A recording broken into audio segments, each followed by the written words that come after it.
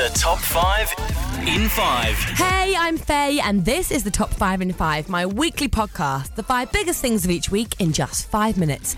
And we are well and truly into award season. So this week we are chatting Golden Globes, the Brit Awards and the Oscars, as well as some more Miley news and a wicked Sesame Street rap collaboration. Let's do it! Number 1. This week the Brit nominations were revealed, and there were 2 guys who really stood out. Sam Smith. Up for 5 Brit Awards, including Best Male, Best Album for In the Lonely Hour, and Best British Single with Stay With Me. Oh, won't you stay with me? 'Cause you're all I need. And then, this dude has picked up 4 nominations. Yes, Ed Sheeran up for 4, including Best Male, Best Album and Best British Video of the Year for Thinking Out Loud. You know, the one where he had to practice for hours to get the ballroom dancing right? I put it up on the Top 5 in 5 Twitter for you. Now, other artists up for awards include One Direction, Real Blood, George Ezra, Taylor Swift, Lily Allen. It's going to be an amazing night on the 25th of February. And as usual, the Top 5 in 5 will be bringing you a very special Brit Awards episode. Maybe we found love right where we are. Number 2. This really kicks off the award season, the Golden Globes. The dresses were out in force, rated and slated on the red carpet as usual. What I especially enjoyed about this award ceremony though were the hosts, Tina Fey and Amy Poehler, who had a joke about every single person in the room. Some quite risky jokes as well. They would say something quite nice and positive about someone and then bang! Hit you with something cutting. You kind of got the feeling that the actors and actresses in the room were just kind of anxiously waiting their turn, relieved that every time it was someone else's name read out, they didn't have to face Tina and Amy. Anyway, whatever. The good thing about the Golden Globes is that it sets us up for the Oscars. Who will be the people to look out for?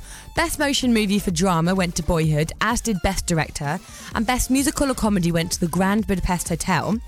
Best Actor for Drama went to Eddie Redmayne for The Theory of Everything, and for Musical or Comedy it went to Michael Keaton for Birdman.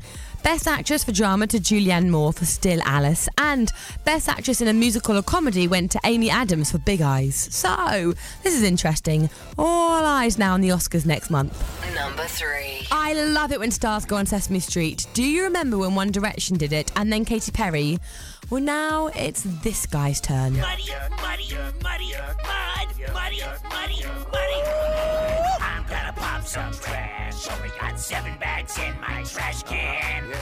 I'm shopping. You can put some rubbish. This is one, gross two. and awesome. Wouldn't you like to rock a fish on your noodle? Wouldn't you like to wear the kit and caboodle? Macklemore with some help from some hip-hop grouches singing and rapping all about gross things and rubbish and yucky stuff. I wear my grouchy clothes. Yeah. I look deplorable. That's right. I'm in this fishy hat from the grouch shop down the street. Ow, I'm gonna. I love it, and great use of the word deplorable in there too. I'm going to put it up in the Top 5 in 5 Twitter for you. Looking for some rubbish. This is grouchy awesome. Number 4. Miley has made it into the Top 5 in 5 2 weeks in a row. Well done, Miley Cyrus. Although, again, this is not exactly her doing. Justin Bieber has something to do with it. Yeah, he's back in it too.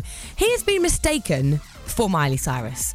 Okay, a bit of a butcher version of Miley Cyrus, but he ended up gate crashing a meeting this week, yeah, I know, with his blonde hair and his baseball cap back to front, and everyone there thought he was Miley.